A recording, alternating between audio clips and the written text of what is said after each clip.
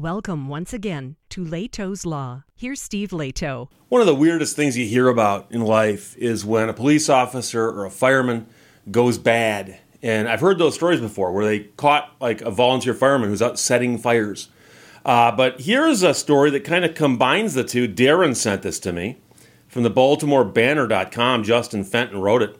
Former Laurel police chief convicted of 8 counts of attempted murder in string of fires. String of fires. Not one, a string of fires. So the Howard County jury convicted the man. He's 71 years old. He's from Ellicott City. He's the former police chief of the city of Laurel. And they convicted him for setting a string of fires against people who prosecutors say he believed had slighted him. So if you slighted the man, your house might catch on fire. The man was convicted of 8 counts of attempted first-degree murder, 2 counts of arson, and the verdict followed a 6-day trial. The state's attorney said that prosecutors would seek 8 life sentences at the man's scheduled June sentencing. This person should have been a guardian and a protector. Instead, he was a menace. On trial with fires that were set in Howard County, prosecutors told jurors of a string of fires that they said that the man set across 6 Maryland counties, spanning almost a decade. So he was not on trial for all of them, but apparently they got to bring that up during the trial. His defense attorney had argued that there wasn't sufficient evidence to link the man to the fires and that it couldn't be proven that he intended to kill anyone. He called the fires nuisance fires. And, I got news for you. If you set someone's house on fire and there's somebody inside of it, that's on you. And don't say, oh, well, they can get out.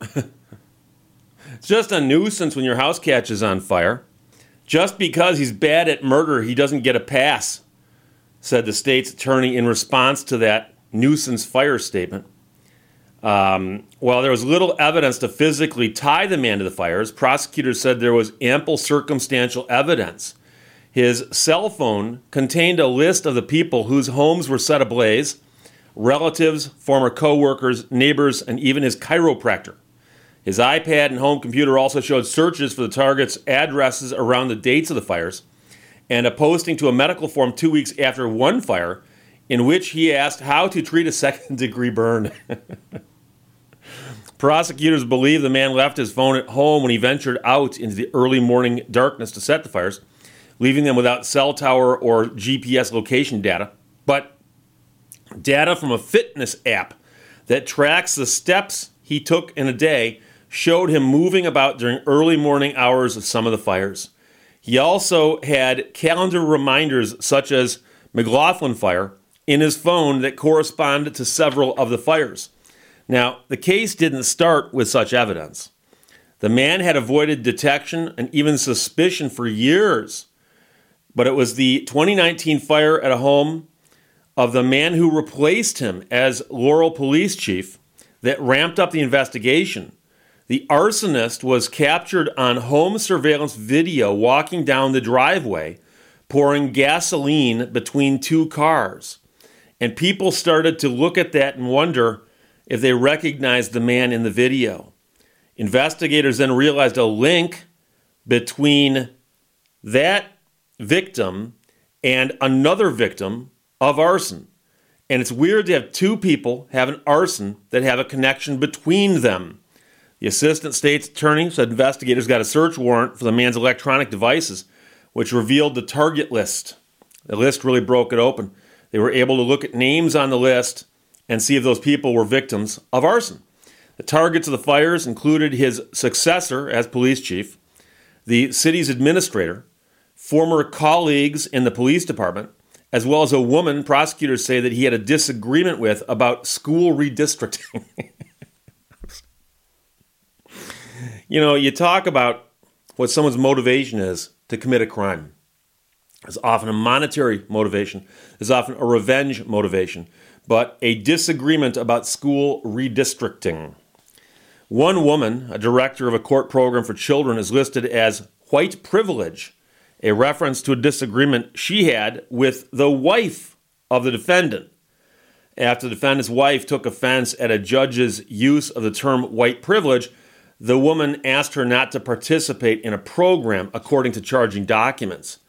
Meanwhile, the defense attorney claims that most of the victims don't know why the defendant would target them. So again, the man's attorney said by all accounts they had an amicable relationship, referring to the man's former chiropractor. He said that the defendant and another woman who was said to have clashed with the defendant over the school redistricting were actually on the same page. But prosecutors in earlier court filings said there were minor provocations, like not being invited to a pool party in one instance, that the victims say could have been the catalyst.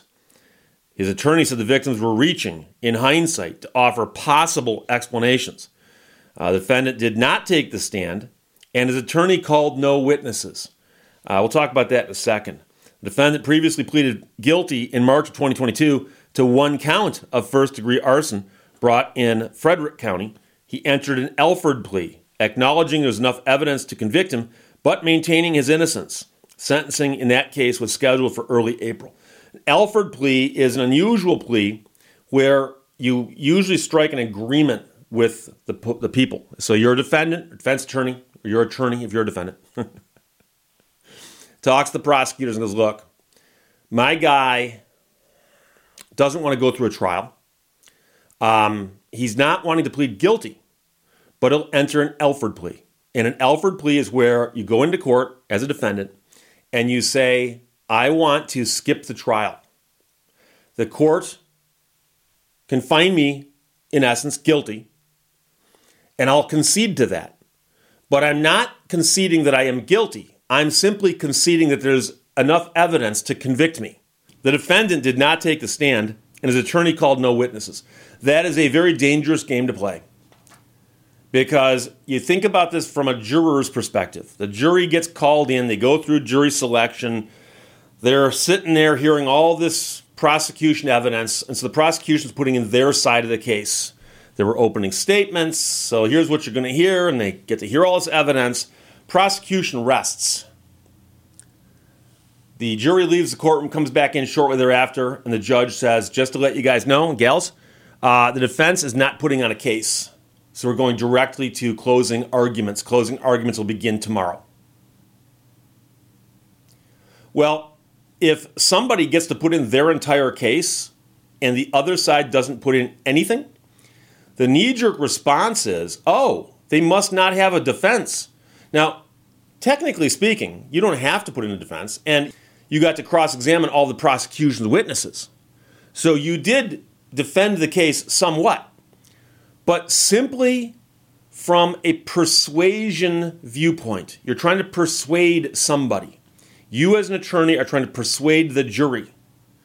It looks really weak if you didn't bother calling any witnesses, your guy didn't testify, and you put in no evidence.